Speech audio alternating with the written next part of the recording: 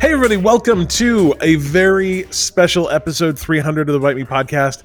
It's not really, I mean, it's special because it's 300. That is a huge milestone. We did 50 podcasts 6 times. That's how math works. And after we do 65 more podcasts, you can listen to one podcast a day for an entire year. Well, that's pretty cool, actually. Which also means that we spent exactly 1 year of days doing this. So that is also kind of crazy to think about. Yeah, 300 is a pretty big number. I mean, like in a world where like most podcasts actually don't make it to episode 7. Wow. And only, I think I read the statistics the other day. I think I talked about this on the podcast a little bit already, but you know, where only like 2 or 3% of podcasts have updated in the last 10 days. We do all right to actually get a podcast actually pushed out, you know, once a week most of the time. So we have committed. We have definitely committed. So yeah, it's you know, it's exciting, but today is not going to be shockingly different than any other podcast. So except for our guest who we don't have. Dylan's back in the country. Colby no longer has COVID. So, and I've only been out of this country very few times, and it's mostly been to Canada. But so I miss Canada, man. I don't think I took advantage of Canada enough when I lived really closer to Canada and had a passport. I should have gone to Canada more. I don't know. I had a really weird time in Canada, so I don't know if I can say that. Oh man, I've been 3 times, and every time has been absolutely delightful. Maybe 4 times, but should have gone more. But then they closed the border. Blah, whatever.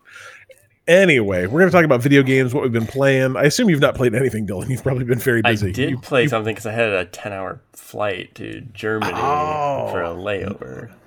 Nice. You flew to Germany and then home? We flew to Vancouver, then to Germany, and then to Bergen, Norway. Ooh. And then on the way back, we flew from Helsinki to Germany to Seattle. That's not terrible. I guess. Yeah, it's actually the flight wasn't as bad as I thought because you go so far north that it's less than 10 hours. So yeah.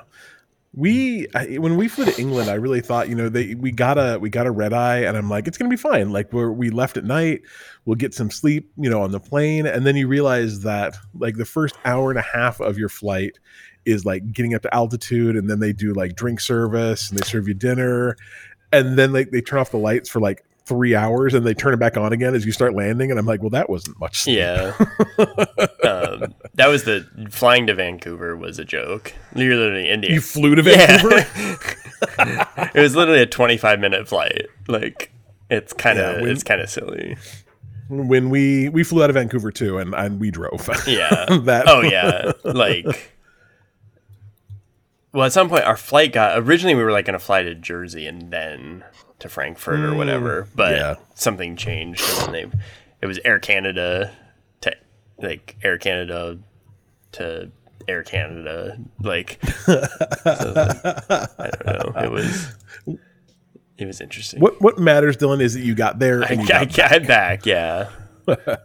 Awesome. But I did play Darkest Dungeon on the plane. I'm excited to hear about that. It's a game I like tried to play once before, but I was like really, really tired.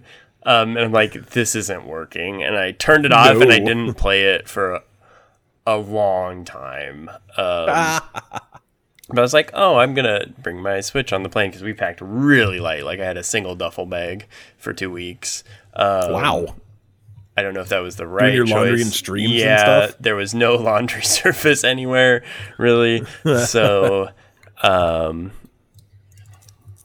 but I had my Switch and my iPad. That was about it. But I played Darkest Dungeon quite a bit and played it enough to actually kind of get, I don't know, the fundamentals of the game, I guess, because it. Sure. I guess for those that don't know, it's like a kind of a rogue turn-based game, because your characters will progress, but if your character dies, they're gone, and you get a new character, right? And you have like up to 4 characters with different classes. And it's very gritty. It's a very like grim, dark style game. So don't expect your characters to live, because they're going to not only take like permanent injuries, but they'll also take stress points and then have psychological injuries too, which you can cure, but it's very expensive to do so, and time consuming and whatever. But basically you go into the dungeons and you get treasure, and that's kind of the premise of the game. Rinse, repeat. Yeah, but it is pretty interesting. And as far as like turn-based games, and like I'm turn-based more in the sense of like there's 4 people on this side of the screen, there's 4 people on this, so it's kind of like that, I guess, Final Fantasy style turn-based. JRPG kind of style.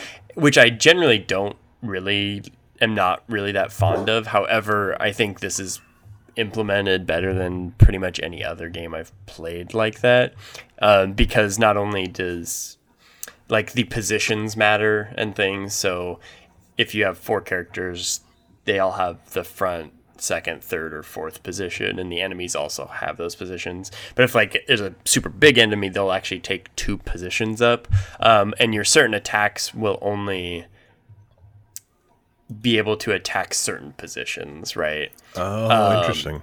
And you also, your characters can have like 4 abilities, I think. It's not right in front of me, so I'm not quite sure. But you can select different abilities in their skill trees and stuff, so you can actually make characters that are better from certain positions on your side and better at attacking certain positions on the enemy's side, which is kind of cool. But when you first play the game, like, that's a lot to kind of figure out right away. Yeah. So that's kind of like what you learn a little bit as time progresses. But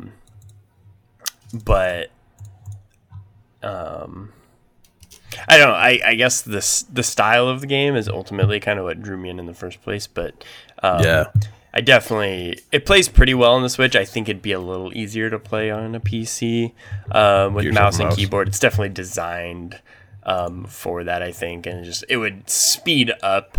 Not that the interface is really bad on the Switch. It's a little slower when you're joysticking around to select things when on a game that was obviously meant to be played with a mouse. But other than that, definitely recommend. I don't have a whole lot because I didn't really get that far in the game. I kind of played enough to like understand what was going on and like kind of unlock a couple little areas and kind of do that first little tier of the game that will ultimately get a lot harder. But I wasn't able to upgrade too much of anything yet, so I definitely need to play it now that I'm back in my home and not on an airplane. But mostly I've just been napping for a couple of days, so I think it's going to remain that way for a few more. So that jet lag is rough. It's real, man. I'm waking up very early still. Like I haven't slept past like 5 a.m. So that's funny.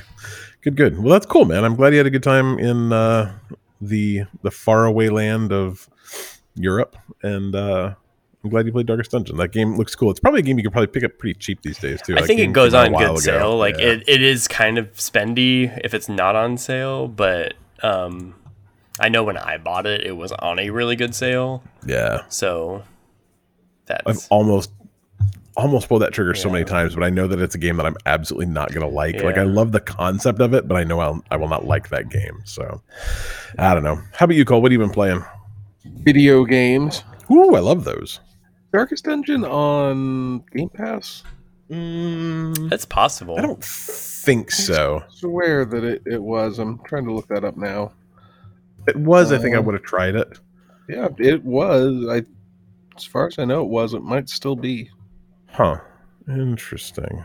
So I recognize. Oh yeah, no, it definitely was on Game Pass at some point. Yeah. Way to go, Cliff.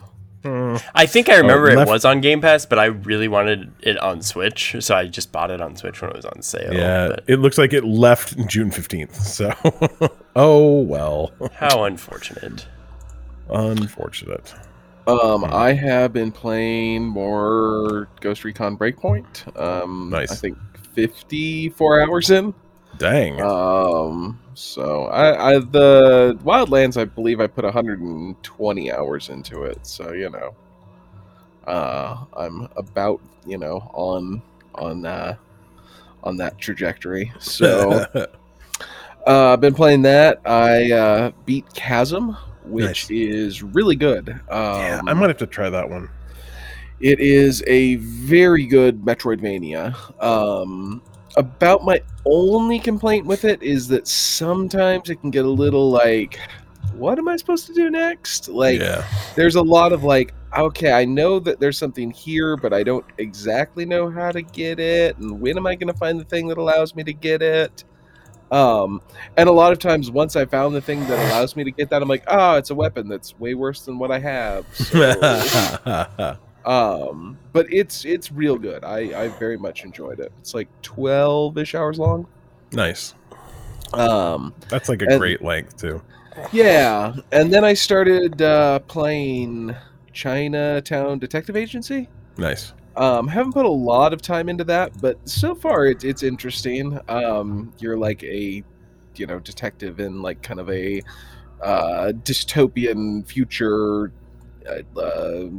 not Shanghai, Singapore, and you take on different clients and stuff, and like it's one of those games that at the first are like, this is interesting because you'll use the internet to solve like problems. I'm like, oh, okay. And so I spent like a good, I don't know, 30 minutes trying to figure out how I use the internet in the game, only to realize they meant like, oh no, use your phone. I'm like, oh, okay. And that is interesting, but I will say that the one, like, I don't know, complaint is the right word, but like one thing I found is that when I'm looking for clues on the internet about I don't know, first thing that comes up is like, oh, are you playing Chinatown Detective Agency? Here's like a walkthrough. I'm like, well, It's not really how the internet in this game is supposed to work. Like, there was one, you're like trying to find like some stamps, and they're like, oh, here's part of this thing, and figure it out based off that. And I'm like, oh, okay. So I put that in the thing. It's like, oh yeah, no, it's in Athens. I'm like, cool. So yeah. I don't know how they didn't realize that was what's going to happen, but dang SEO. Yeah. I'm like, can I use a worse search engine? Like, just use Bing. Is like, oh, I do. I need one worse than Bing, Cliff. Yahoo? Ask Jeeves? His web crawler still Jeeves. Alta Vista. Hey Jeeves, can you help me find this stamp? Yeah, it's interesting. I have very much wanted to play that game. I actually started it, and I was like, oh, this concept's so cool, because it's got kind of like a Where in the World is Carmen Sandiego vibe to it too. And I really want to play it, but it really struck me as a game that would be really fun to play with other people. Like, you have multiple people like looking for solutions while you kind of navigate through the game. And that will just be multiple people looking at like the same walkthrough. well, like that's okay though, right? Just like maybe just do it and then scroll down and go to like the 15th page of Google and see. That's kind of a bummer. Yeah, well, like it is a bummer, but also like, I mean, what were you expecting? That's how the internet works. Like, that's how search engine optimization has worked for, I don't know, 20 years. Like, yeah. Well, it'll be all right. What else have you been playing, Cole? That's it. All right. I've been playing Garden Story still. This game's weird, like, because when I'm playing it, I'm like, this game is enjoyable, but I like get kind of like, it's weird because I'm like, I'm having fun playing this game, and I think it's fun to play, but then I like will be actively playing. I'm like, I'm kind of bored. It's really weird. Like, it just doesn't. It's a game that plays in day pieces. So like, each day is a complete cycle, and that your save happens at the end. And I'm like almost to the point where like, maybe I'll just play a day, like a day in a day, and then just play another day tomorrow, because that would actually be getting more done than what I'm doing now, where I log in on like Saturday and play for like, 2 days and go like, I could be doing something else. Yeah. But oftentimes I'll hit games like that, and it's because I'm not enjoying the game. Like, Current Story's fun. Like, I find it interesting. I'm just like, I don't know. Like, maybe I'm not having as much fun as I think. So I don't know. Played a little more as Dusk Falls. I'm halfway through that game. It's interesting because it actually like rolls credits halfway through the game. There's 4 like, I guess, chapters, and it rolls credits at the end of 2. Because like you've completed the first part of it, I guess. So I don't know. I'm gonna try and knock out 3 and 4 this week. It's one of those games where each like chapter, I guess, probably takes like, I guess, like an hour and a half, and it seems kind of weird to stop in the middle of one. Like, there's no reason. Like, you absolutely can stop, but it seems kind of like that feels kind of like stopping in the middle of a movie, which I also do sometimes. But like, I prefer to watch an entire movie all the way through, I guess. Yeah. So it seems weird to stop, but yeah, both of them are fun. I think maybe I'm having fun. I'm not even sure anymore. So, we're mildly out of order. So I'm going to tell you now what the news is going to be about. We'll talk about some other stuff, and then we'll talk about news. The Xbox Blizzard Activision murder. That's different. That is a very different story. Mergers and acquisitions.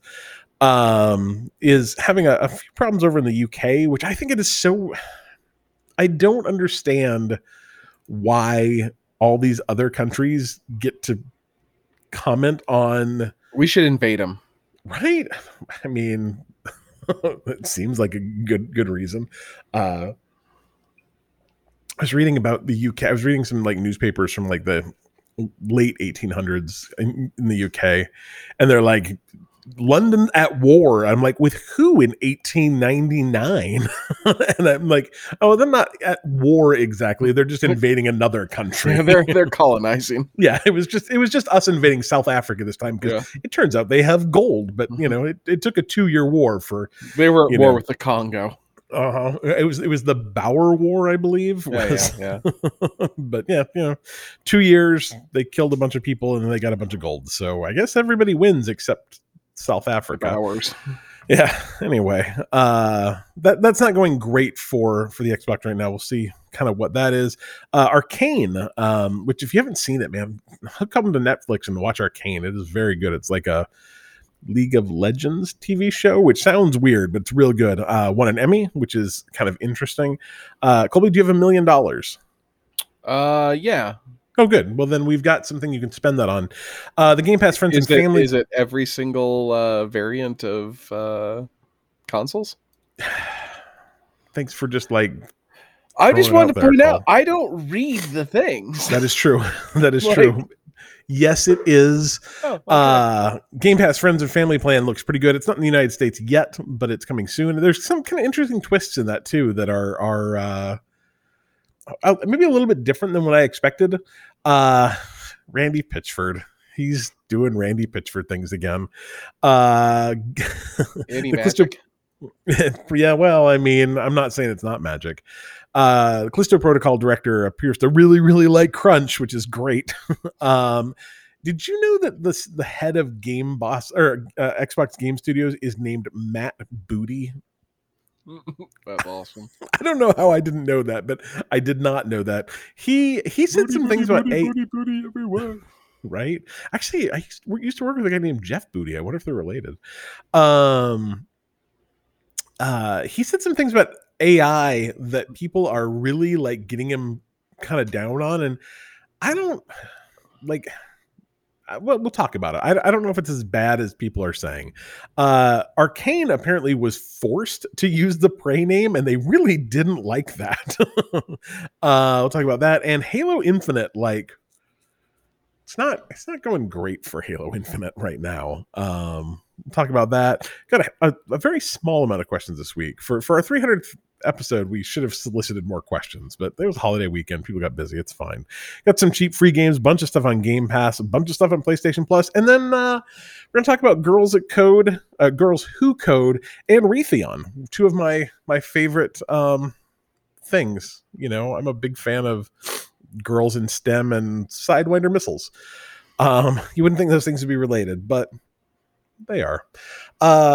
We've already talked about what we've played. That was fun. So now I'm going to talk about Patreon. I have been threatening to redo Patreon for, 100 episodes maybe. It took a shockingly short amount of time to do. If I just sat down and done it, it's like one of those things where like, man, I've been saying I'm going to do that for like a year, and I sat down and did it in like 20 minutes. So what it is now. Anyway, we've got a 1, 3, 10 and $110 tier now. 1, 3 and 10. Dylan's eyes just got real big. 1, 3 and 10 stayed pretty much the same. The only big advantage you'll get now is if you are a producer, you can come watch us do this podcast live every week. So there will be a link you can go to, and you can see Colby's very cool bear hat live just by grabbing a link out of our Discord. If we only have 4 slots, and currently that's good because we only have 4 Patreon at level 10. I did a little bit of actually updating of my show notes as well. But if someone can't show up and watch it, we'll throw that out to the rest of the patrons as well. So if you're a patron, there's a pretty good chance you could come and watch us record live if that is your thing. Happens at about 6:30-ish Eastern time on Tuesdays. So if you want to come watch us do this, you can do so. The $110 tier is actually a sponsorship opportunity. If you want to donate $110, or if you want to donate $100 directly to Extra Life, or $110 through Patreon, we'll throw an advertisement up on this podcast, and we'll donate all that money to Extra Life. So I guess if for anything, no, and no, Colby, you cannot buy one. Colby is forbidden to buy one. If Colby tries to give you money to buy one, you're not allowed to do that. I tried to price it just out of range of where Colby wouldn't do it as a joke. Did I hit that price point, Cole? I'm poor as hell. Yeah. If it was like $15, I'm like, oh, I'm out. That was my goal. So if you have something that you would like a bunch of other nerds to hear about, you can go spend $110 on our Patreon, or you can go to bitemepodcast.com. Extra Life gives a $100 donation, and we will run your ad on this podcast for a month. So, conditions apply, so on and so forth. Email me at bitemepodcast.com for the deets, or you can just go out to bitemepodcast.com/Patreon. No, that's not right. That's not even an address. I don't know what I said. You can go to patreon.com/bitemepodcast and get the deets there as well. But $10 producer level patrons, we love you. If I give you $10, will you never call it deets again? Did I say deets? Yes, I think twice. Ugh, I hate that. I hate that a lot. Details. That's what I'm saying. Details. I don't know where that came from, Cole. I apologize. Will you accept my apology? I'll think about it. Thanks, man. Patrons, thank you to our producers. You are fantastic. Keep the lights on. Big shout out to Alan Schulte, Joe Cole Jr., Anonymous, you know who you are, and Rich Deacon. There's 4 of you. There's 4 slots. You could be watching this podcast right now. It's in the Discord. You just have to go out and click on it. Anyway, thank you for all our patrons. Again, go to patreon.com/bitemepodcast to join, or I guess also if you want to unsubscribe, that's also where you go, but don't do that one. That's a terrible thing. Extra Life. That's a good thing. Go to bitemepodcast.com/Extra Life to join our team. I was going to do our first Patreon, our first Extra Life stream this weekend. I'm actually pushing it out to the 18th. Because I'm gonna have 2 dogs in my house, probably barking at each other, and that seemed like it would be a terrible, terrible live stream. Just 8 hours of 2 dogs barking at each other in a really big, echoey house. So, live stream is now the 18th. I believe that's correct. Let's see. Yeah. Oh no, it's probably probably the 17th. I can't do math, so I'll make sure everyone knows about it. But probably from say 8 to 4. On the 17th of September, you can come watch me die repeatedly playing Elden Ring as Live, die, repeat. And exactly as a kickoff to our Extra Life fundraiser. I believe our goal is $5,000 this year, so get a little bit going there. All right, Dylan, it's been so long. I need you to help me here. I'm not sure what's wrong with Dylan's microphone, but something is very wrong with Dylan's microphone. But he did say news. Do you want to try again, Dylan? See if that works. Something went very wrong. Dylan sounds like he's in mono and at the end of a hallway. He'll work that out. I'll talk about news. All right, Dylan's back. His microphone doesn't sound like garbage. Dylan, say news. News. See? That's a full-on Dylan there. Look at that. It's all Dylan all the time. All right, UK Watchdog wants a in-depth investigation into the Xbox Activision acquisition. Apparently, the UK Competition and Markets Authority has recommended they do an in-depth investigation into Xbox's... Well, they want to know what Xbox's intentions are. Probably to make video games. Blizzard. Would be. Probably. If I had to guess.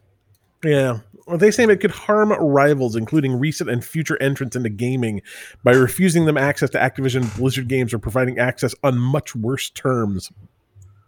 It added that Microsoft could leverage Activision Blizzard's game together with Microsoft's strength across console, cloud, and PC operating systems to damage competition in the nascent market for cloud gaming services. They're recommending that they just had the first phase of the investigation, and they're recommending a second phase, which would be like a lot more in depth. Microsoft's trying to convince them not to do that by saying, no, we promise they can have Call of Duty. It'll be fine. We'll give them Diablo 2. It's just all coming to Game Pass. It'll be fine. I think it's very interesting that people are talking about this like Microsoft hasn't been essentially the number 2 platform, number 3 platform for years and years and years and years. They talk about this like Microsoft is just like owning video games right now, when in fact, like even in a console generation where they're doing very, very well, I think they've sold like half the Xboxes on the PlayStation 5. So I don't know. I guess it probably gives them an advantage, but they seem to have been pretty, up on Front Street about them getting to get all these games. They'll just give them away to free to everyone on Game Pass. So I don't know. It seems, I understand that I am blinded by wanting to be able to play Diablo 4 in Game Pass and not have to pay for it. But it seems like it'll be fine. I think it'll be fine, right? Am I wrong? I think it's like going to be fine. I mean, there's already like 4 movie companies that own every bit of media. Yeah, I was going to say, how did England feel Yeah. about Disney? Like, right? I mean, like, have you ever? when I took my business classes, we getting get my- it, Cliff. You went to college. You're a big brain now. Dylan went like graduated like 20 years I know, before I did. I know, I way more years on. Way more years. But like, I wish I could remember what they call it. Dylan Because, like, does everyone rub it talks in my about. face, so, Because that's what I do. I'm all the time like, oh, Colby, I'm so smart. My degree is framed. It's right over there. I can see it from here. It's right inside my front door for some reason. I've got a lot of Star Wars stuff on my wall. There's probably a better investment call. I'll be I've honest. I've got the guy who was the guy inside the Muppet, thing for Cabe in Star Wars, a signed picture of him. So, That's pretty cool. Pretty cool. No, but they talked. There was a class where we talked about like the different kind of like things that like you think about monopolies a lot, where a company is literally the only game in town. But one thing you don't talk a lot is this other thing, and I wish I could remember what it's actually called, but it's when like 85% of all of the Colby's holding up his signed poster now. Like, it's pretty great. It is very cool, Cole. But when like 85% of an industry is dominated by like 4 or 5 major companies, and you're like cereal, like try and buy cereal that isn't owned by like General Mills or Try to buy yeah, like laundry detergent or anything that isn't made by P&G. Soda, you know. Yeah. I mean, like have you ever seen those big things where it shows like what Nabisco owns? Like it's everything, you know. So like it's not good. Like I'm not under any delusion. My favorite like game is trying to figure out which companies benefited from like Nazis. That's my new favorite game. Hey guys, Doc Martens. Yeah, Doc Martens is one of those. Whoops. He wasn't a good doctor. He was a very, very bad doctor. But you know, like I just can't get all that upset about Microsoft owning Activision when there's literally no competition anywhere else either. And like I said, it's not a good thing. It's a terrible thing. But like this is the form of government and form of economy that we've chosen. So I guess we have to just live with it, right? Yeah. I don't know. Well, if they buy Activision, Cliff, a small startup can't, you know, like come in and buy Activision? Buy Activision? I mean, I think that's the thing is like they're like, won't you think of poor Sony? And I'm like, oh yes, that little teeny like struggling. Struggling. The little company who couldn't. Like they're probably one of the biggest companies in Japan. They make a million things. Like I don't know. I just have a hard time thinking like, won't someone think of Sony? Whatever. All right. Next up, I've seen Arcane. Dylan, you've seen Arcane, right? I have. It's a good show. I've actually watched it twice now, I think. If you have not watched it, like I said, it's on Netflix. It's very, very, very good. It is the first streaming series to win an Emmy for Outstanding Animated Program. It also won 3 other Emmys, and it's also based off a video game. Like Arcane is probably the best. Like we loosely based this show off of a video game. And Castlevania would like to have some words with oh man, Castlevania is sure good too. That is actually really true, Cole. Castlevania is very good.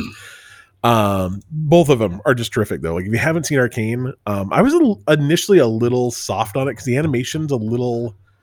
It has a style. It has a style. It really does. And it took me like probably 2 episodes to kind of get into that style. And then I was like, oh no, this show's gorgeous. And then I went back and watched the first couple of episodes again. And that style is great. So if you haven't watched Arcane, go do it. It's on Netflix. But just won 4 Emmys. So that's a pretty big deal as well. It's nice that eventually some video game makes a good show. That's great. Colby, your $1 million, are you investing it in every single console ever made? No, I'm buying Bitcoin? NFTs. Yeah, that's actually the right way to do it. So I have some lost dude a lot of money.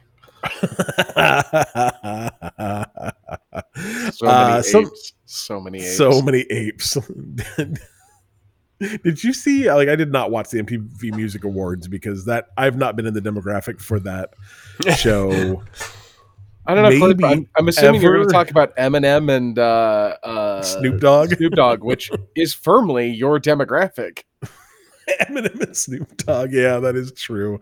That is actually true. I would say more your demographic than say like Dylan's. Yeah, that is true.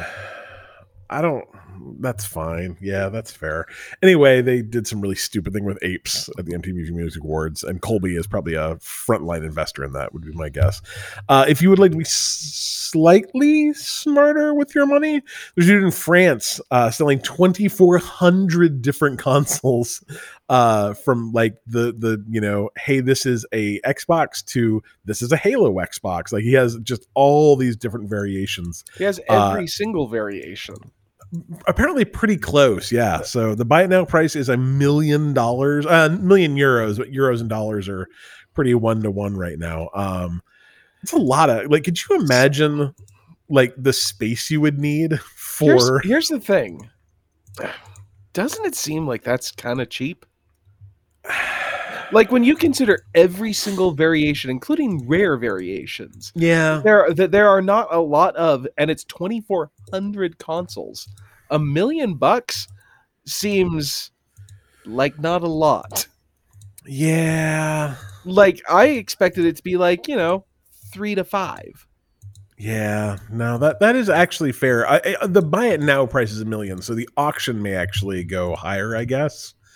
It shouldn't, because if you're smart, but I think as soon as someone bids on it, the buy it now goes away. So,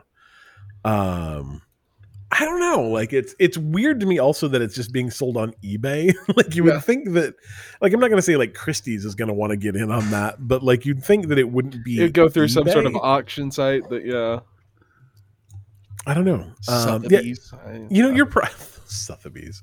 You're probably right. Like I mean, that is actually probably a. I wonder where that divides out to. So let me open my calculator real quick. So, 1 million. Divided by 24,000. 2,400. 2,400, sorry. I mean, like all things considered, that's actually a pretty good deal. That's $416 per console. Like there are some of those consoles that cost more than that. Yeah, when you think about it, yeah, like there are several consoles that cost more than that currently. Currently, yeah. Shoot, maybe I should buy it, Cole. Yeah, I would. It's a good deal. You're not going to get a better deal. I wonder what shipping from France would be on 2,400 consoles. It better be free. I think the thing is like I would have such a hard time. Like they're gorgeous, they're all in box. Like, but I would not be able to keep them in their boxes. I'd want to play with them and stuff. Like, is that bad? Yeah, you got to make sure they all work. I have to test all 2,400 of them, and then I've got to get all the games for all of them, right? Right. Mm-hmm. And then I'm going to have a house just for my consoles. I don't have room. I barely have room for like the 3 consoles I own now, let alone an additional 2,400. So I don't know. I'd be interested to see what he actually paid for it and why he's selling it now. I mean, besides, I would think that you would actually, I mean, when you think about that, it's $416, that if someone buys it for $1 million, you're losing money. Yeah, I've got to think. Because, I mean, one, you've also got to figure like storage and stuff like that you're probably paying for. Like, I would think that you would be losing money at $1 million. Yeah. I don't know. It's interesting. It's super interesting. So we'll see. We'll keep an eye on that. Let you know when it sells and how much it sells for. Multiple Game Pass, like the Game Pass Friends and Family plan, actually seems like a pretty good deal. Based on, so currently it's running in Colombia and Ireland, which are 2 very weird countries, to try this out in. But the cool part about it is they are literally calling it Game Pass Friends and Family. So this is not like my Hulu account that has a oddly named person named Fifi McColby. Or Colby McFeefy. It could be anyone. It's Fifi McColby, I think. Yeah, I mean, I wouldn't know. You would not know. It's not me. But it's not like that. This is literally, it is to some degree encouraged for you to spread this among your friends and family. So, like, literally, I think it's up to 5 people. Say again. Just like COVID. It's up to 5 people and up to, I think, 15 like profiles, or maybe it was only 10 profiles, but like literally like me and my kid and Colby and my dad and Dylan could all share this. It's gonna probably be roughly $25 a month. Like if you kind of do the conversion from, I don't know, whatever the money in Ireland is to US dollars, it's about $22, but my guess is that it'll probably just be a nice Lucky Charms. Lucky Charms. I just figured it was all just gold there. Like it was just all little teeny doubloons. I have a friend that lives there and she would be very offended by that. But I'll ask anyway. But like, it's a pretty good deal.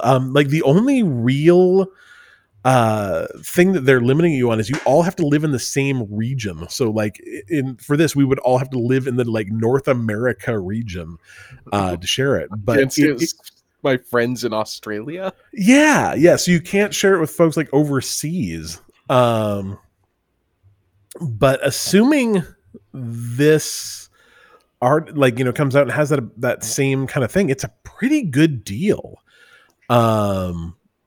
you know, it would be pretty cool to be able to just share that with, you know, essentially your entire family pretty easily. And it really does take into consideration that, like, my kid's away at college, or my, you know, my dad lives somewhere else, or really what I'm trying to talk dad into, Cole, is he can just buy it and we can all use it. That really makes the most sense for me. Like his Netflix.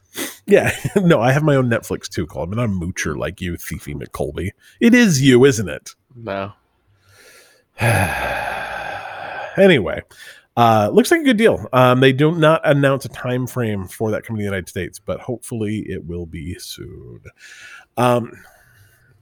Colby, yo, would you wear Randy Pitchford's shirt if he gave it to you? Like, if for some reason you just like woke up tomorrow? Like, I honestly don't know. Like, in my head, Randy Pitchford is in fact John McAfee. I don't know why. I don't know what Randy Pitchford looks like. Just in my head, I just always picture John McAfee. He's like John McAfee, but like instead of having like a AR-15, he has like some of those rings that you can like pull apart, but there's no break in them. I think like that to me is like, I always picture him just doing like sleight of hand magic just all the time. I don't know why, but I picture his shirt being very sweaty and made of like rayon. Have you seen his shirts? No. Again, all I know is that in my head he is John McAfee. So I just pasted it in the show notes, the picture of it. Do you want to just like describe your overall feeling when looking at? So it's 6 pictures of yeah. Of those shirts. Those have to be really expensive with those designs. Yeah, right. There's a lot of design going on. How would you describe his fashion sense? So the one in the back looks like a Jackson Pollock painting. I think I can say that it looks like it is from what is the name? Dan crap. I'm trying to think of it. It is from I Think You Should Leave. Yeah. Dan Flash. Yeah. Dan I Flash. mean they are the ugliest shirts I've ever seen. Like, I mean, they're not and you know that I had that first one in like 9th grade. I got it from a thrift store. But I think that's the problem is they look like thrift shop shirts, but you know that each one of these shirts probably cost $300, you know? Like, he bought this at a boutique somewhere. There's only 4 of them made, and they are just hideous. They're not great. But apparently, like, so Randy Pitchford was like, I'm going to auction off some of my shirts. I'm going to auction them off for $400.47 each. They've all already been worn by Randy Pitchford, so he's done things in those. This is not like a game like worn shirt from a soccer player. I don't want Randy Pitchford's like jerseys.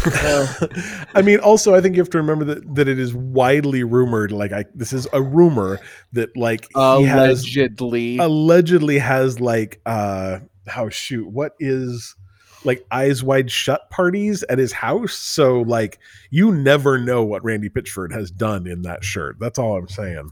But he's like, I'm going to auction them off for charity, and people were like, "Cool, what charity's like?" The Randy Pitchford Foundation for Randy Pitchford. Developer scholarships.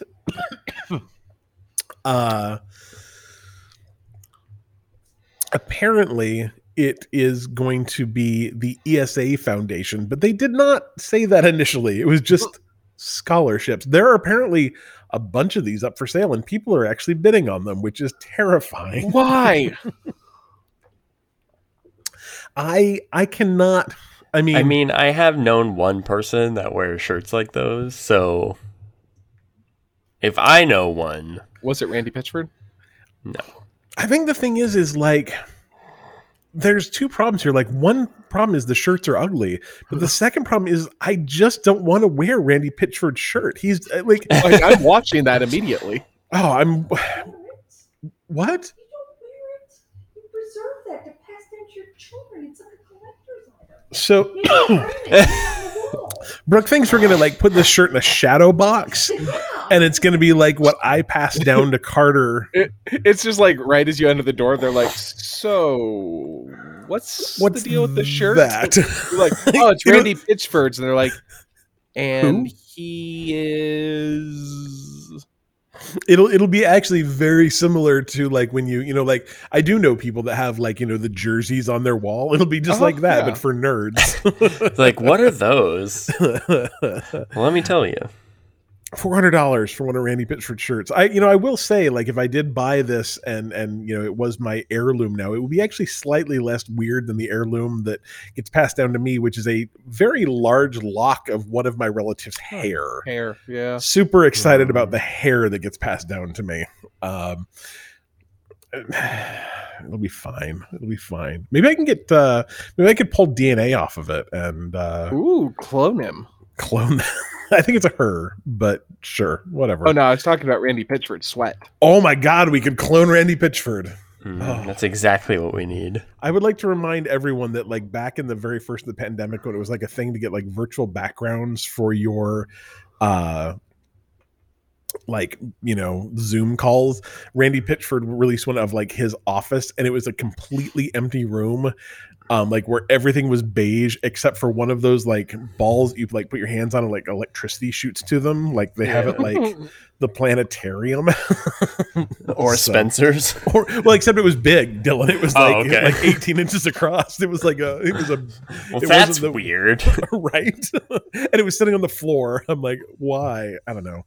We can talk about Randy Pitchford all day, but just remember he loves magic I just enjoy the first thing that happens when you put in Randy Pitchford's name into the thing. The first thing that pops up is controversy. Always good. Never forget that Randy Pitchford is the guy who lost a flash drive at a medieval times that contained both things about Gearbox and also a porno with a girl who he thought might be doing something magic. And it was absolutely not magic. So what I picture Randy Pitchford to look like. I think he's literally Will Arnett's character in Arrested Development. It's not a trick, it's an illusion. All right, that's enough Randy Pitchford. The Callisto Protocol, which looks we talked about this like 2 or 3 weeks ago. It looks very good, but like just so gory. Like I just can't, like I'm not squeamish around gore really, but man, it's a lot. So they talked to the director Glenn Schofield, and he posted this delightful little bit about working at his company. We're working 6 to 7 days a week. Nobody's forcing us. Exhaustion, tired, COVID, but we're working. Bugs, glitches, perf fixes, one last pass-through audio, 12 to 15-hour days. This is gaming, hard work, lunch, dinner, working. You do it because you love it. Like, first of all, that military is gibberish. But he's like we're not forcing anyone to crunch. We've just created a culture where crunch is the only acceptable way to stay employed at our company and to get our game done. So he has since come back and said, anyone who knows how passionate I am about the people I work... That's not a sentence. Anyone who knows me knows how passionate I am about the people I work with. Earlier, I tweeted how proud I was of the effort and hours the team was putting in. That was wrong. We value passion and creativity, not long hours. I'm sorry to the team for coming across like this. And that is the most just like, why did you come on Twitter and just lie a second time, dude? Because that's not true. You value people who will come in and work 12 to 15-hour days and not complain about it. Like, I don't know about, like, have you guys ever worked like a month of 15-hour days? You know, it's like I've done, so like the longest I've ever worked, I've done 2 like kind of rough patches. One where I worked 5 days of 21-hour days, like 21-hour days in a row. And then I did like 5 weeks where I worked like 425 hours in 5 weeks. And like, your brain, I started hallucinating. I'd be driving home and hallucinating. Like crunch does not make good things. I promise you. Like those developers, the second 7 hours they are at work, they're just producing garbage. Like I guarantee you, especially if they've been doing it for any amount of time. Like the amount of bugs that they are creating as developers are far outweigh the added time they're spending at their desks. Like I've done it, and I guarantee you that is just bad. Don't do that. Like I mean, sometimes, you know, every once in a while you will have to work a little more. Sure, like I accept that. Except if you're Colby. Colby has literally the best job in the world. Like there are downsides to it, but man, the upsides are pretty great.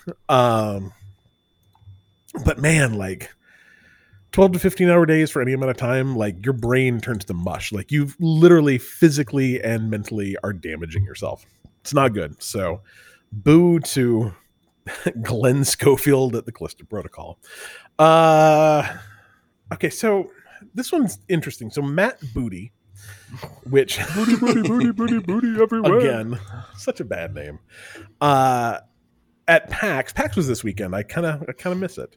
Says if you're working on a movie and you come in and say, hey, this ending, let's tighten this up, let's edit this, let's cut that scene. It usually doesn't break anything at the beginning of the movie. I like how the answer was usually. Like sometimes, like I know we made some cuts at the end and the front just broke. We don't know why. But in a game, you can be ready to ship, and a designer's like, I've got this one little feature, and I'm going to change the color on this one thing, and then somehow it blows up something, and now the first 10 minutes of the game doesn't play.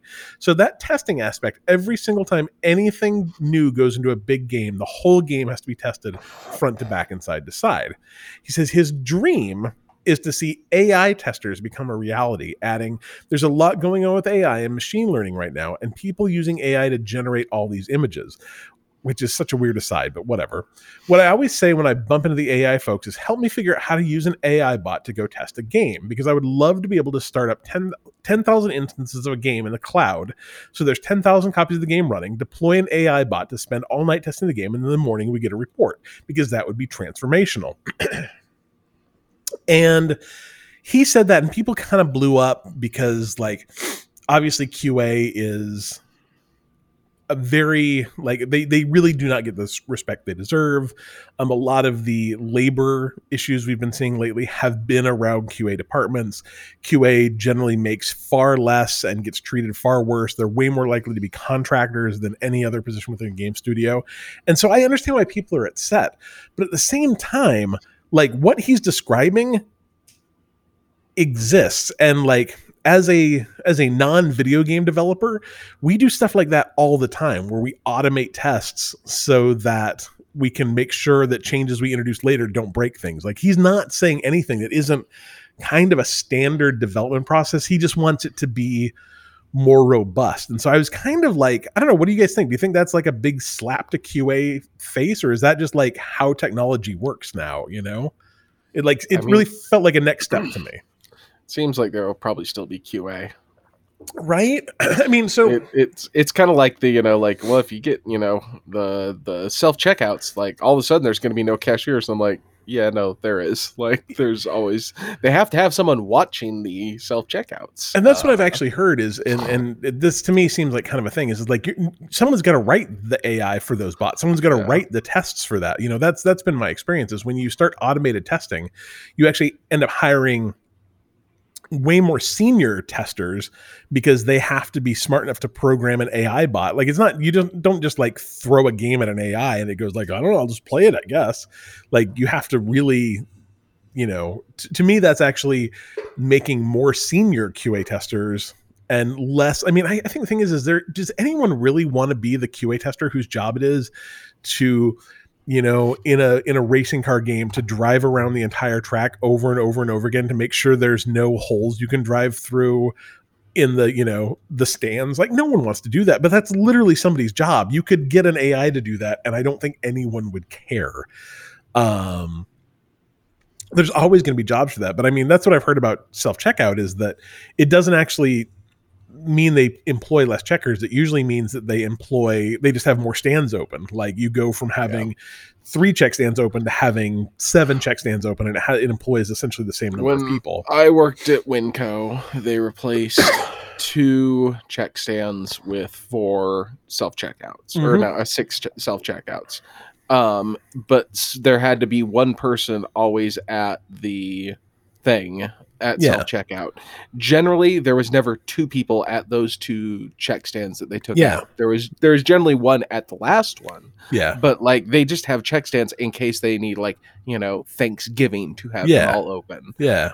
So like self-checkouts without someone there don't work because I mean, 1, people just steal shit, but 2, like those things are finicky and someone has to be there to put in, stuff. Yeah. Plus, old people don't know how to work them. So. No, but I mean, I think it's the same thing as every time I see, like mobile ordering is, I think, something that probably has, to some degree, affected the front side of a McDonald's or something. But there's still a guy that has to be there if I don't mobile order. They're not forcing me to mobile order. It just seems to make everything a little bit easier, and that's how I see something like this. Is it just makes the process a little bit easier? And like, do you maybe lose like the very bottom tier of your QA testers? Like potentially, yeah. And that's kind of a bummer because it is kind of often like a leapfrog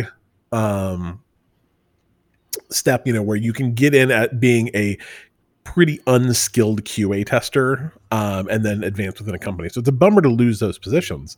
But like I said, it seems to me like what they will do is actually create a bunch of more senior positions for people that the AI aren't going to be programmed by them, but they're going to be told what to do by them. So I don't know. It seemed like one of those like very knee-jerk reactions that ignored the fact that what they're talking about kind of already exists and has existed for, in some ways anyway, for 15 years, 20 years. So it's not, not straight AI, but automated testing is absolutely a thing. And I guarantee you it's something they do in video games. So I don't, just didn't seem like it was that big of a deal.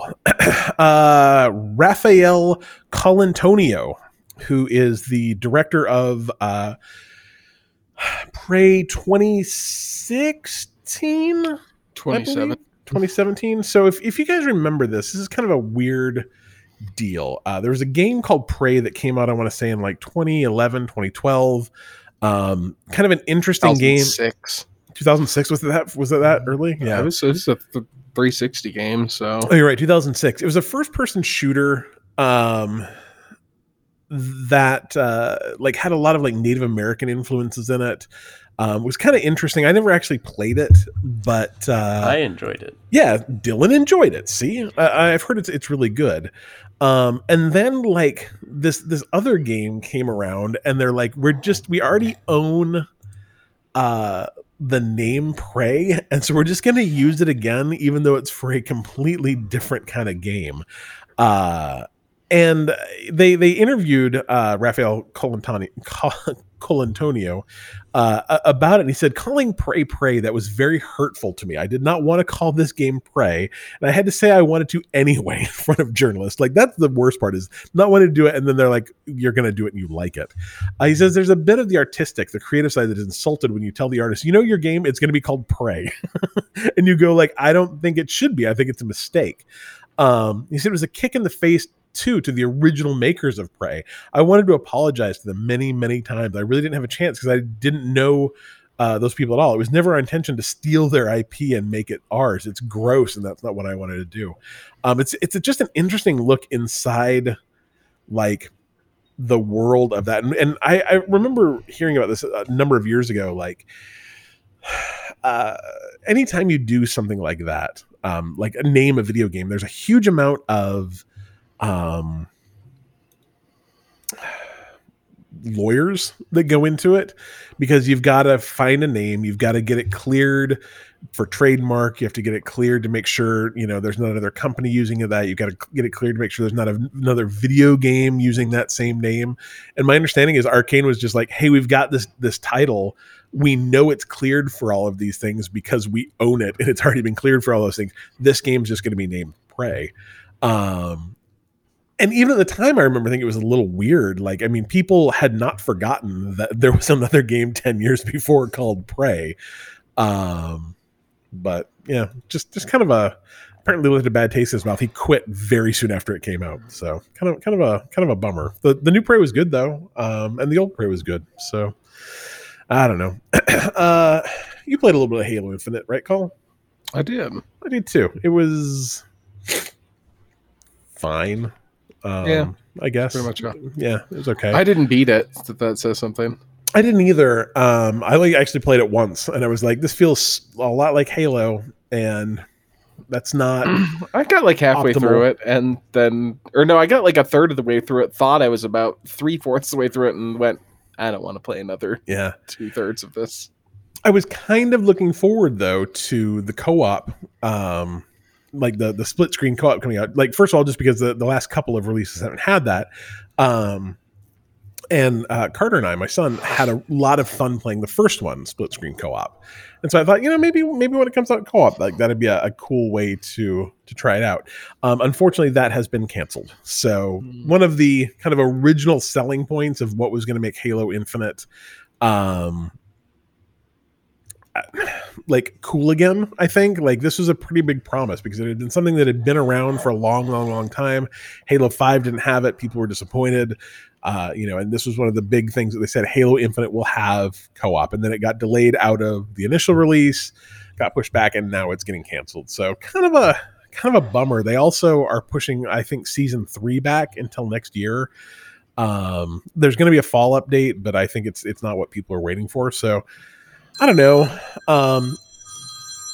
Who uses a ring on their phone? That's me. Weird. It's weird, Colby. It can make any noise, and you chose phone ring. Not a duck farting.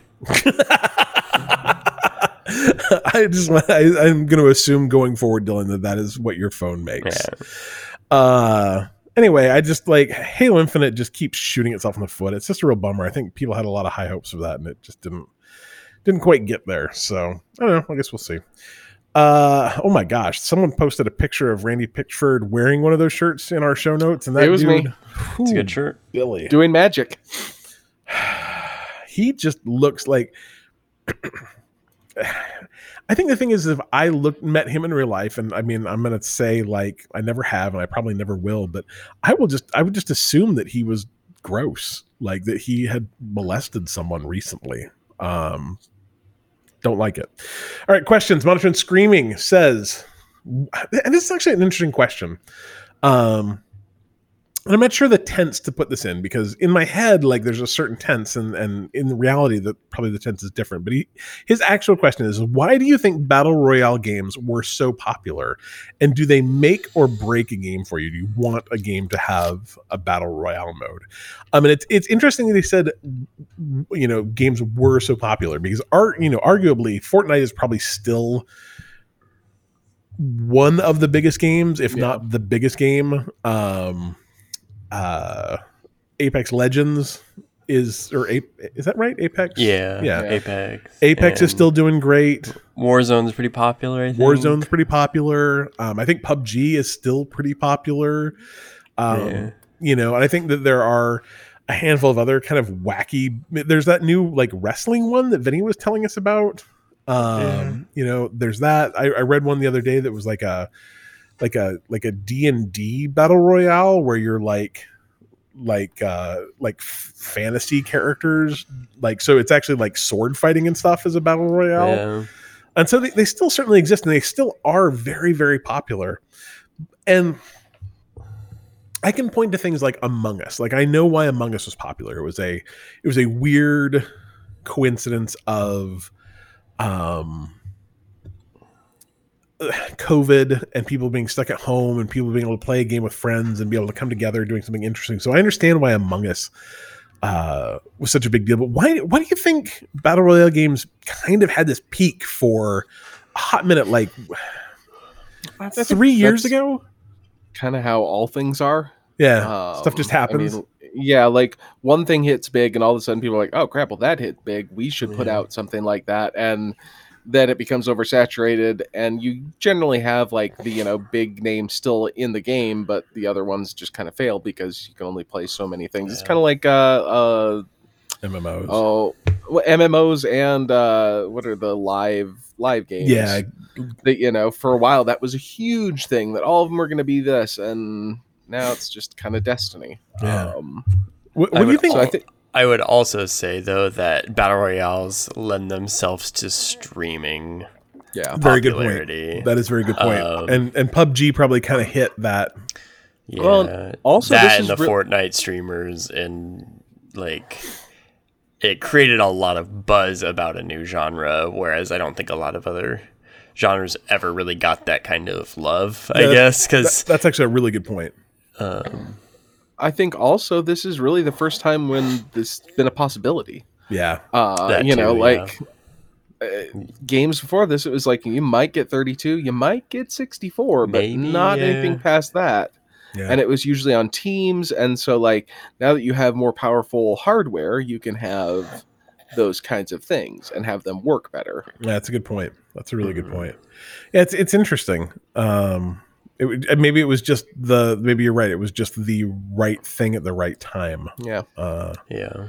I'm still bummed that I never got a free to play version of Save the World. Save the World. Yeah, that's what's really interesting though too is like Fortnite wasn't even what Fortnite was supposed to be. Like, and they completely basically killed their their other game for this. It was a complete pivot, it seems. Well, it's weird do you remember like all the controversy probably 3 or 4 years ago where it was like, they're using the Unreal Engine to build the game. So because they're a partner, like Epic has all sorts of like weird views into that game. And then they quote unquote stole it and made their own battle royale that became a way bigger deal than PUBG. Like it's very interesting to like think about the kind of birth of that. I don't know. Did any of you guys ever get into any of them? No. Nope. Yeah, there was definitely a time in the beginning where I played a lot of them and I think part of the popularity is it is a very fun kind of chase, I guess.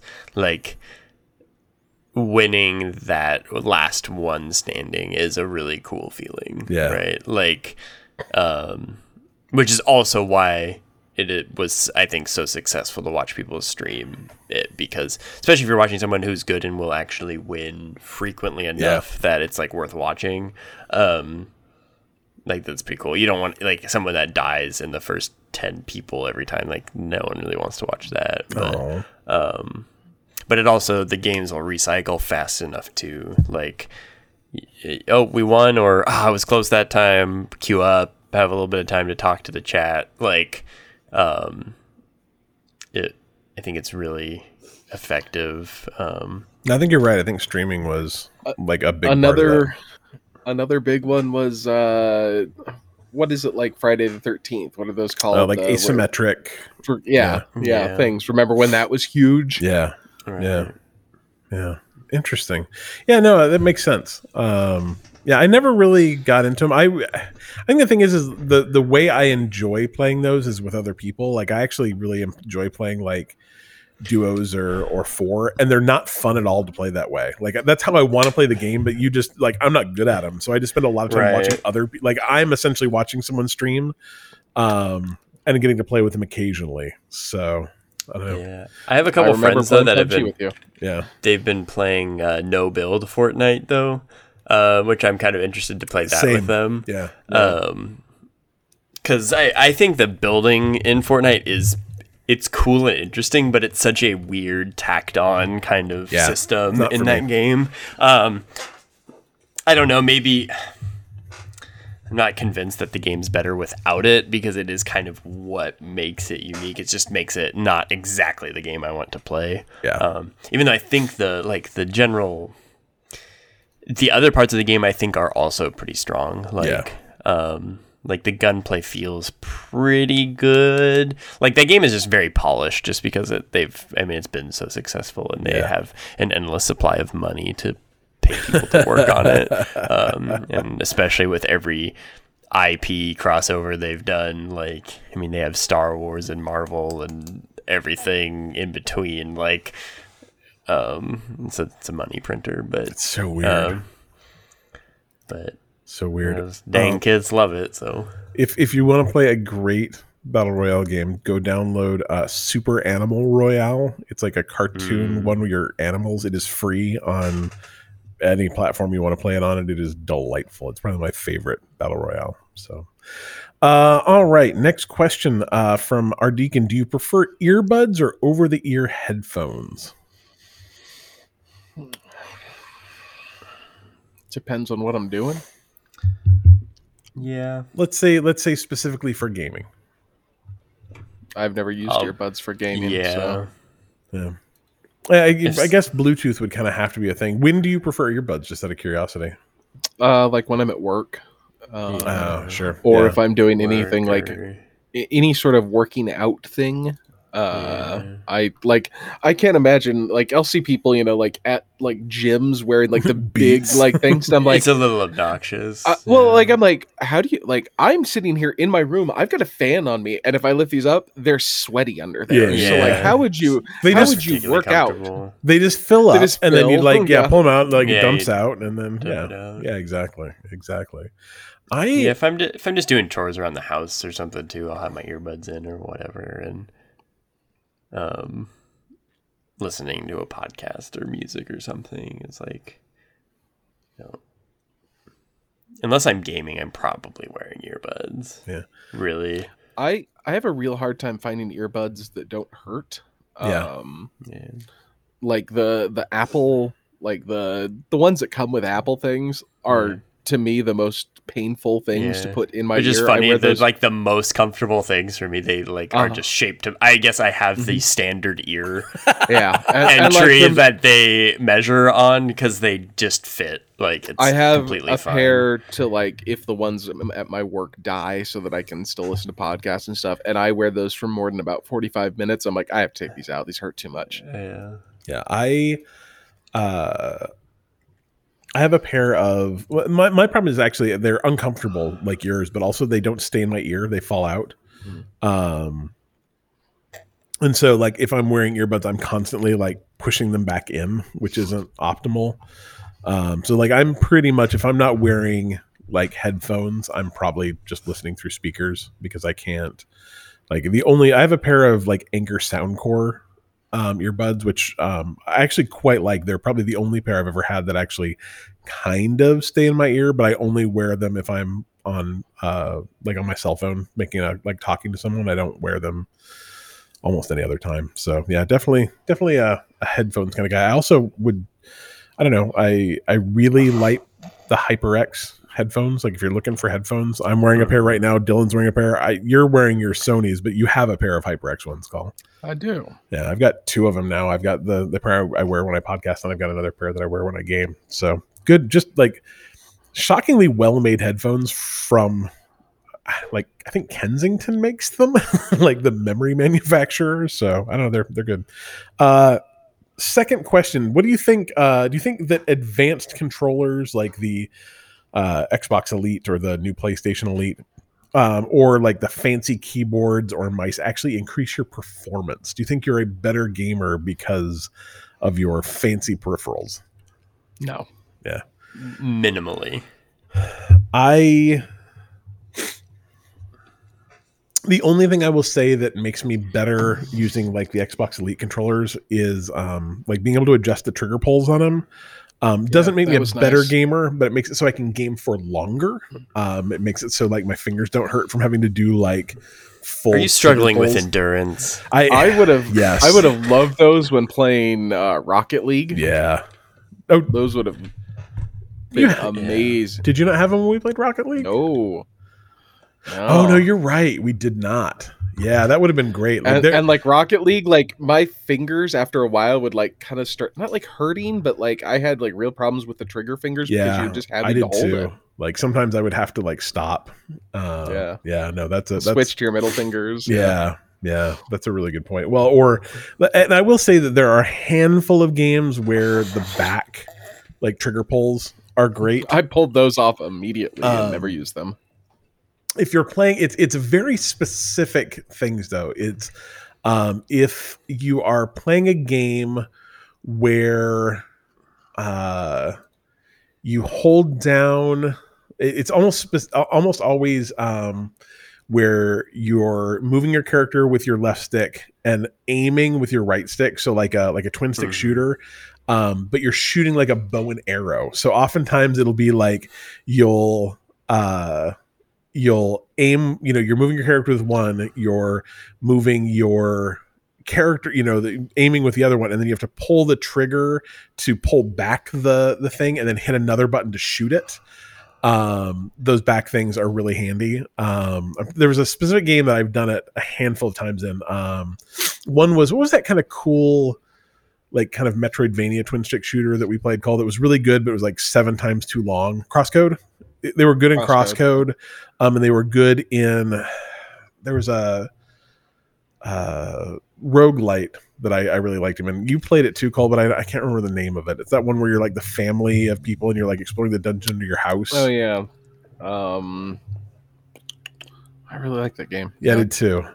Drawing a blank. I am too, but whatever. That game was the bow and arrow. Children of Morta. Yeah, Children of Morta. The bow and arrow character in that, the back triggers really helped. But I don't like. I mean, maybe it's one of those things where if you're like a way better gamer, those things like really matter. But every time I see someone who's like, well, I got a laser mouse because the refresh rate's so fast, or I got a super fancy mouse pad because like the surface is so much better, or that's one of those things. It's like if you took enough data over time, you might see a minimal uptick. I'll bet you those people see 120 frames per second as well. Right. Yeah.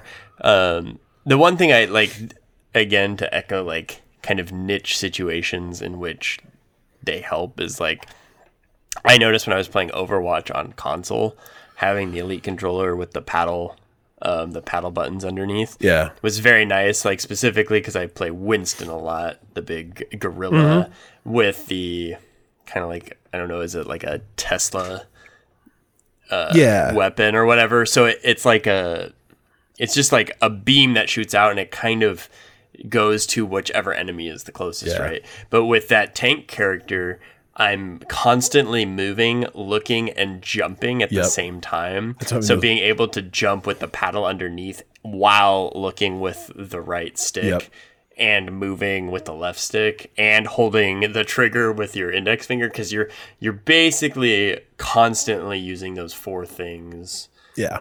All of the time when you're jumping in and out.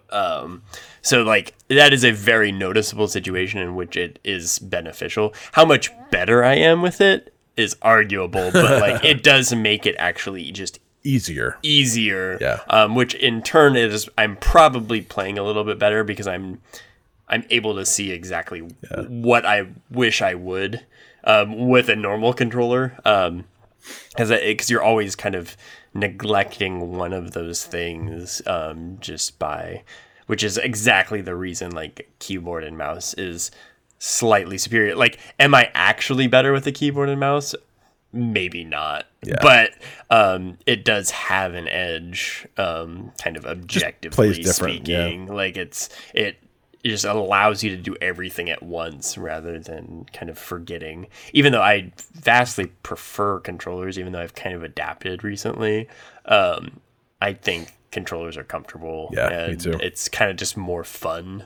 Like my fun factor is higher with a controller. I agree. I don't know. There's something about like a keyboard with.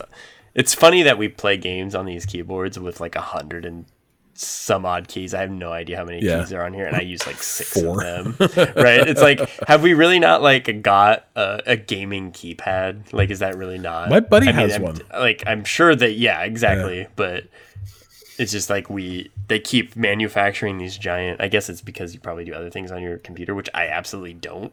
My computer is completely just for video games. That's funny. So yeah, it is kind of strange, but I actually got rid of my gaming keyboard too, because it was like hurting my hands. Like I was getting like carpal tunnel from typing on a stupid straight keyboard. I actually went out and bought one of the like Microsoft split the comfort keyboards, because I like the outside of my wrist was just hurting every day, and it was from like typing. You have to bend your arms like really awkwardly to type on one of those, and it like instantly went away. I went and bought just like this weird like split Microsoft keyboard, and my wrists have not hurt since. So like I got rid of that too. But to me, like the real benefit of the Elite controllers is I think they feel better. I like the weight of them. I like the build of them. I can't speak for the build quality of them, because I've heard that the build quality is not good. Whereas I think that the build quality of just the normal everyday Xbox controllers seems to be very good. But I have not had any problems with mine. So yes, you have. It went away though. Like it got better. Mine's still broken. No, yeah, like my top like my right button, I guess. Mine was my left. Yeah, it didn't work for a while, but it got better. So I don't know. But I like the weight of them. But like, for instance, like my wife hates how heavy they are. Every time I hand her one, she's like, "Oh, this controller weighs like 4 times as much as your other one." I'm like, "Yes, that's good. Heavy's good." Heavy is better. Yeah. What is it like? Heavy's good. If it doesn't work, you can throw it at them. Throw it at them. Yeah. But I really like the like heft of one. So. All right, let's see. We've got some cheap free games coming out this month. Let's talk about Epic. The first game on Epic is 100 Days Winemaking Simulator. Ooh. Colby, winemaking could be your best adventure. I doubt it. This is just what was that movie like set in wine country? Paul Giamatti. Yeah, with Paul Giamatti. Sideways. This is just Sideways Simulator. Make the best wine interacting with soil and nature, and take your winery to the top. Your beautiful journey into the winemaking tradition starts now. I mean, like, this game is probably just Stardew Valley, but like it sounds just pretentious and awful. So not sure that's me. And then you can also get Realm Royale Reforged Epic Launch Bundle. Realm Royale is the game I was actually talking about earlier. It's the like kind of fantasy, like D&D looking battle royale game. I believe it's free to play. This is just some sort of other like cosmetics for it or something, so you can grab those if you play that game. Let's see, Game Pass today. Disney Dreamlight Valley Founders Edition is available to play on cloud, console, and PC. It is a hybrid between a life sim and an adventure game, rich with quests, exploration, and engaging activities featuring Disney and Pixar friends, both old and new. It is I think it's like Stardew Valley meets what's that island game? Harvest Moon? Is that what I want to say? No, not Harvest Moon. Animal Crossing. Animal Crossing. Thank you. It's like a cross of those two, but it's also free to play, and it also features monetization. So could be good, could be bad. I don't know. We'll see. I downloaded it. We'll check it out. Can I put my guess on whether it's good or bad? We will see. Opus Magnum is coming out for PC. It is an open-ended puzzle game from Zachtronics, the creators of Shenzhen IO, master the intricate physical machinery of the transmutation engine. Train Sim World 3 is coming to console and PC. Are you excited about Train Sim World, Cole? You know it. I can never tell if you're kidding or not, because it could that Colby's not excited about Train Sim World, or it could be next week he's like, dude, I've got 140 hours in a Train Sim World 3. I built a train that goes from here to Australia and back somehow. I built all these pylons to take it over the ocean. Anyway. This one, you don't build the train tracks, I believe. This is just you are a train conductor, Cliff. Oh. That's so much worse. I played 2019 or something. I don't know. I played one of the train sim games. Yeah. Okay. Yeah. No, I think that's great, Cole. Do you know how many hours I put into like Mud Runner and Snow Runner, Cliff? Come on. Yeah. Yeah, it's fair. It does have a very positive rating on Steam. Ashes of the Singularity Escalation, a massive scale real-time strategy game where you command entire armies on a dynamic battlefield, conquer multiple worlds across several single-player campaigns, or play with your friends in multiplayer combat. That is a PC game coming out September 13th. Everything above that came out today. DC League of Super Pets, The Adventures of Kryto and Ace. That sounds terrific. Comes out on cloud console and PC September 13th. Suit up as Super Dogs, Crypto, and Ace to uncover Lex Luthor's plot to pet nap Metropolis's strays. Is he pet napping stray dogs, or is he just like the Pound? Like that doesn't seem like an evil, like are like dog catchers like evil supervillains? Maybe he's doing something to the dogs and making an evil dog army or something. I guess, maybe. You Suck at Parking is coming to cloud console and PC September 14th. It is the world's most extreme parking game and the only racing game where the goal is to stop. The game is all physics-based and you drive, drift, jump, and teleport through tricky courses. Apparently, there's also multiplayer. Despot's Game is coming to console and PC September 15th. Guide puny humans through Despot's Game, a roguelike tactics army battler. Equip your team and sacrifice them through procedural dungeons. And then Metal Hellsinger is coming out September 15th to PC and Xbox. It is a rhythm FPS brimming with diabolical enemies, powerful weapons, and metal music. I actually have seen a video that looks pretty good. Also, September 15th, Outer Wilds is back with the Xbox Series X enhancements. Hard Space Shipbreaker is out September 20th. Beacon Pines is out September 22nd. Slime Rancher 2 is also out September 22nd. Version 1.0 of Grounded comes out September 27th. And Moon Cars comes out September 27th. PlayStation Plus, like I don't even know how to read this anymore because it's so weird how they released this. So the cheapest version of PlayStation Plus, which I think is just PlayStation Plus now, maybe, is getting Need for Speed Heat on the PS4, Grand Blue Fantasy: Versus on the PS4, and Toem on the PS5. Toem actually looks really fun. PS Plus Extra and PS Plus Premium is getting Deathloop on the PS5. I actually think Deathloop is going to be coming to Xbox on September 15th. They have not announced it, but I think it will. Because that's the day PlayStation exclusivity ends for Deathloop is on September 15th, and Arcane is now owned by Xbox. So I would not be surprised if you see that in about 9 days.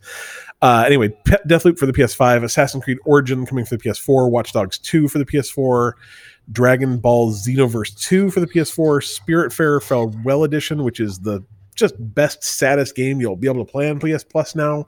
Highly recommended there. Chicory, A Colorful Tale, which I've also heard is very good. I'd like to play that, is on the PS4. Monster Energy Supercross, the official video game 5. I don't exactly understand that, but it's on the PS4 and PS5. Alex Kidd and Miracle World DX, PS4, PS5. Rabbids Invasion, the interactive TV show for the PS4. Rayman Legends, which is probably the best platformer in existence currently. Yeah, Rayman Legends is just top shelf. Good game. PS4. And Scott Pilgrim versus the World, the Game Complete Edition for the PS4. PlayStation Plus Premium Classics. So this is if you have the Premium Edition, and these are, I think, PS1 and PS2 games. You get Siphon Filter 2, the Sly Collection, Sly Cooper Thieves in Time, Bentley's Hack Pack, Toy Story 3, which I've played and it is very bad, and Kingdoms of Paradise. So I swear to God, I'm more confused about how the PlayStation tiers work now than I was before, but whatever, it's fine. A little Humble Bundle action. If you want to head over, you can get the Level Up and Learn programming games. They've got Learning Factory, Exapunks, Wild True Learn, which that actually looks a lot of fun. 7 Billion Humans, Human Resource Machine, Shenzhen IO, and TIS 100. You can grab all of those for $10. So a little bit of, I think they're kind of like games to teach you like essentially programming logic. So I guess if you do those and are really good at it, maybe you can get one of those jobs programming AIs to do QA. Maybe that's how it works. Finally, Troll Corner. Are you guys familiar with the Girls Who Code program? I am. Yeah, it's a really cool program actually, where that tries to help women get into STEM careers, teach girls how to program. There's a lot of things very similar to it that are to help kids learn how to program. This one is specifically aimed at girls and women, trying to get them into tech and the game industry, and all sorts of other stuff. They just announced a 15. Let's see. I'm not sure how much the money was, but Raytheon, makers of such things as the Sidewinder missile and Knife missile. Yeah, all sorts of good missiles, like really great missiles. They do a. If you need a wedding in Yemen bombed, Raytheon, absolutely. They also spent $15 million lobbying the U.S. government in 2021. I'm guessing only for good things. Yeah, not a terrific company. I mean, I guess depending on how you feel about the military-industrial complex, you may disagree. That's fine. That's your right. I'm not personally a fan. But yeah, they just donated a bunch of money to Girls Who Code, and here's the like quote, we're overjoyed to partner closely with Raytheon Technologies. Like, no one should say that.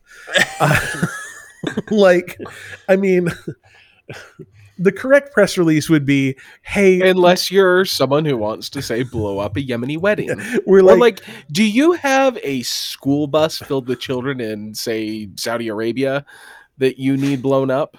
Or not Saudi Arabia, Iran? Yeah, maybe. Like, the correct quote should be like, we also think Raytheon Technologies are giant bags of shit, but they gave us some money and we're willing to take that money in exchange for like teaching girls how to code things. But we agree with you that they suck. But that's not what she said. We're overjoyed to partner closely with Raytheon Technologies on this pilot program. We're excited by the opportunity to continue to provide students with tools and confidence they need to make a difference. When eventually that difference might be learning how to program missile guidance systems. That was the silent other part. But I was wrong. Yet again, it was a Yemeni school bus. Yeah, man. So. Raytheon in Yemen. It's not like... not great. Saudi Arabia, also not great. But Saudi Arabia, big fans of Raytheon. Let's also not forget that they cut up a journalist in Turkey, and the United States is. Did he deserve it though? Probably. Who's to say?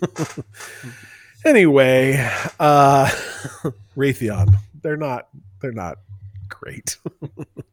That should be their like Raytheon. We're not great. Not great. Full disclosure, we're the best at being the worst. Full disclosure, my mom used to work for Northrop Grumman, and they're also terrible. Yeah. Anyway, that's Bite Me Podcast, episode 300. So if we get to 600, that will be in like 2028.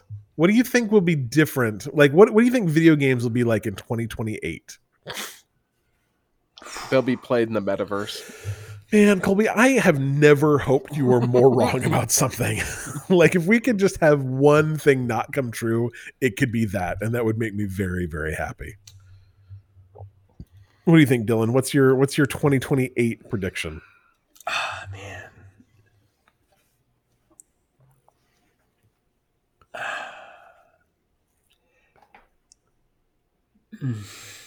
We'll come back. VR something. God damn it. Something. Yeah. What's with you people in the damn metaverse? Stay away from the metaverse.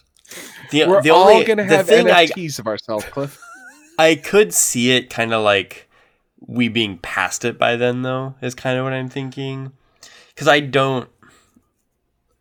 might be wrong, but I don't think that that's the next phase. I think until they can make VR that doesn't feel like you're just putting on some sort of weird, heavy. Like, I mean, I think I love VR. I think VR is absolutely cool, and I never do it because I wear glasses. Like, well, that's what I'm thinking too. Is like I don't get motion sick very easily. Yeah.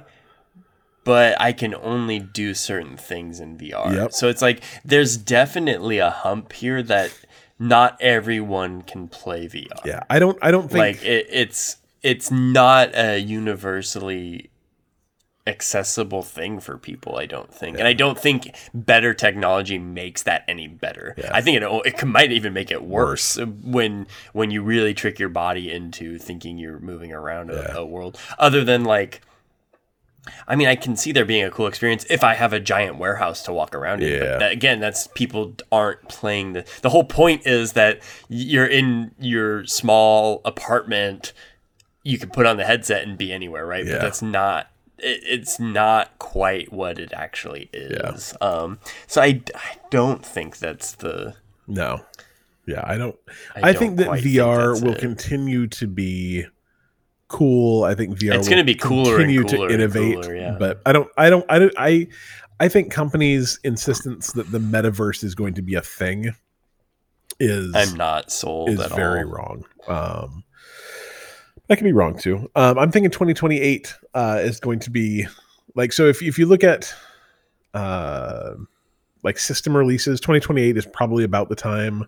Sometime between like 2026 and 2028 is when the next systems will come out. I think that the next video game systems will be 100% digital. There will be no physical media, and I would guess that they will be streamed almost exclusively. Like, I think that the vast majority of games that will be sold will be streamed. I think you'll see the continued rise of things like Game Pass and PS Plus and that companies are going to get heavy into the streaming thing, and there's not going to be a reason to buy things. You're just going to turn it on and stream it, unless you absolutely have terrible internet. But I would feel pretty confident saying that physical releases of games will not happen on the next console generation. I think we're almost done with that. It's about 50% today. It's about 50-50. But I mean, like, it is interesting though, because it's like, what about people that don't have? Oh yeah, like, do they just not? At some point, do they just not care? Yeah, I think legitimately, or it'll be something weird where you like take a flash drive. That's kind of what I'm thinking. Is like there is a way, like it's through a different interface, right? Like But I don't put a zip file on your hard drive and like plug it into your system, and I don't know. I mean, when you think about it, PCs at this point there's very, very like anything physical release is like a special edition, you know, like it's right. I mean, I don't have a drive on my PC. Yeah. Most people don't. I don't even know if you can buy. Yeah, I don't think you buy. I mean, I have two anymore, but you know. I'm an edge case, but I don't. I think in 2028 we'll finally be playing Grand Theft Auto 6. Maybe, like, yeah, I hope so. No, actually, no. Colby's right. See, because the way it works is, the next console generation kicks off in 2028, so they'll release it for the Xbox Series X GTA 5 in 2027. Then we'll get a re-release of GTA 5 on the new console, and then another re-release of GTA 6. Well, I was just thinking they can squeak one more generation out of GTA 5, and then we'll get a GTA 6. When do I get my Skyrim? No, I don't know. I very much believe though that those are like the two things. It'll be mostly streamed, and there will be no. Like the physical copies of games will be like it is now, where like limited release games does stuff, and they'll be mostly just for collectors. So I don't know. Guess we will see. All right, that's 300. So our next big anniversary is November 15th, where we will be celebrating 6 years. 6 years, is that right? 6 years of Bite Me podcast, I believe. Sounds right. Yeah. So our first episode came out just November 15th or November 16th. It was like right around my birthday, within a day or two of my birthday. in 20. I was gonna say 2016, but was it 2014, Dylan? No, it'd be 2016. Yeah, 6. Yeah, you're right. Six episodes. Okay, so that's the next big one. Maybe we'll try and plan better for that one. We'll have a birthday party. It'll be great. Anyway, we are Bite Me Podcast. You can find out more about us at bitemepodcast.com. You can follow us on social media at Facebook, Instagram, Twitter.com/Bite Me Podcast. You can join our Patreon. It's new. It's sparkly. I updated things so they don't talk about Rocket League as much. If you go to patreon.com/Bite Me Podcast, you can join our Extra Life team or donate to us. Either way, we'll take your money or take your physical selves playing video games with us at bitemepodcast.com/Extra Life. You can. I got an idea for Extra Life this year. Colby's got an idea for Extra Life. I'm very excited about it. It's like 2 months from Thursday, I think it's the 8th sometime. No, it's November 5th. Man, I tell you, there are like 45 things I want to do on November 5th. There's like a concert I want to go to. Drive By Truckers Call, free show that I could go to. And it's the same day as Extra Life. So I don't know. Anyway, you can come hang out in our Discord too. Go to bitemepodcast.com/Discord. Dylan, do you want to lead us out? Bite me. Did you figure out how to say bite me in like Norwegian? To me. See ya. Yeah, close enough.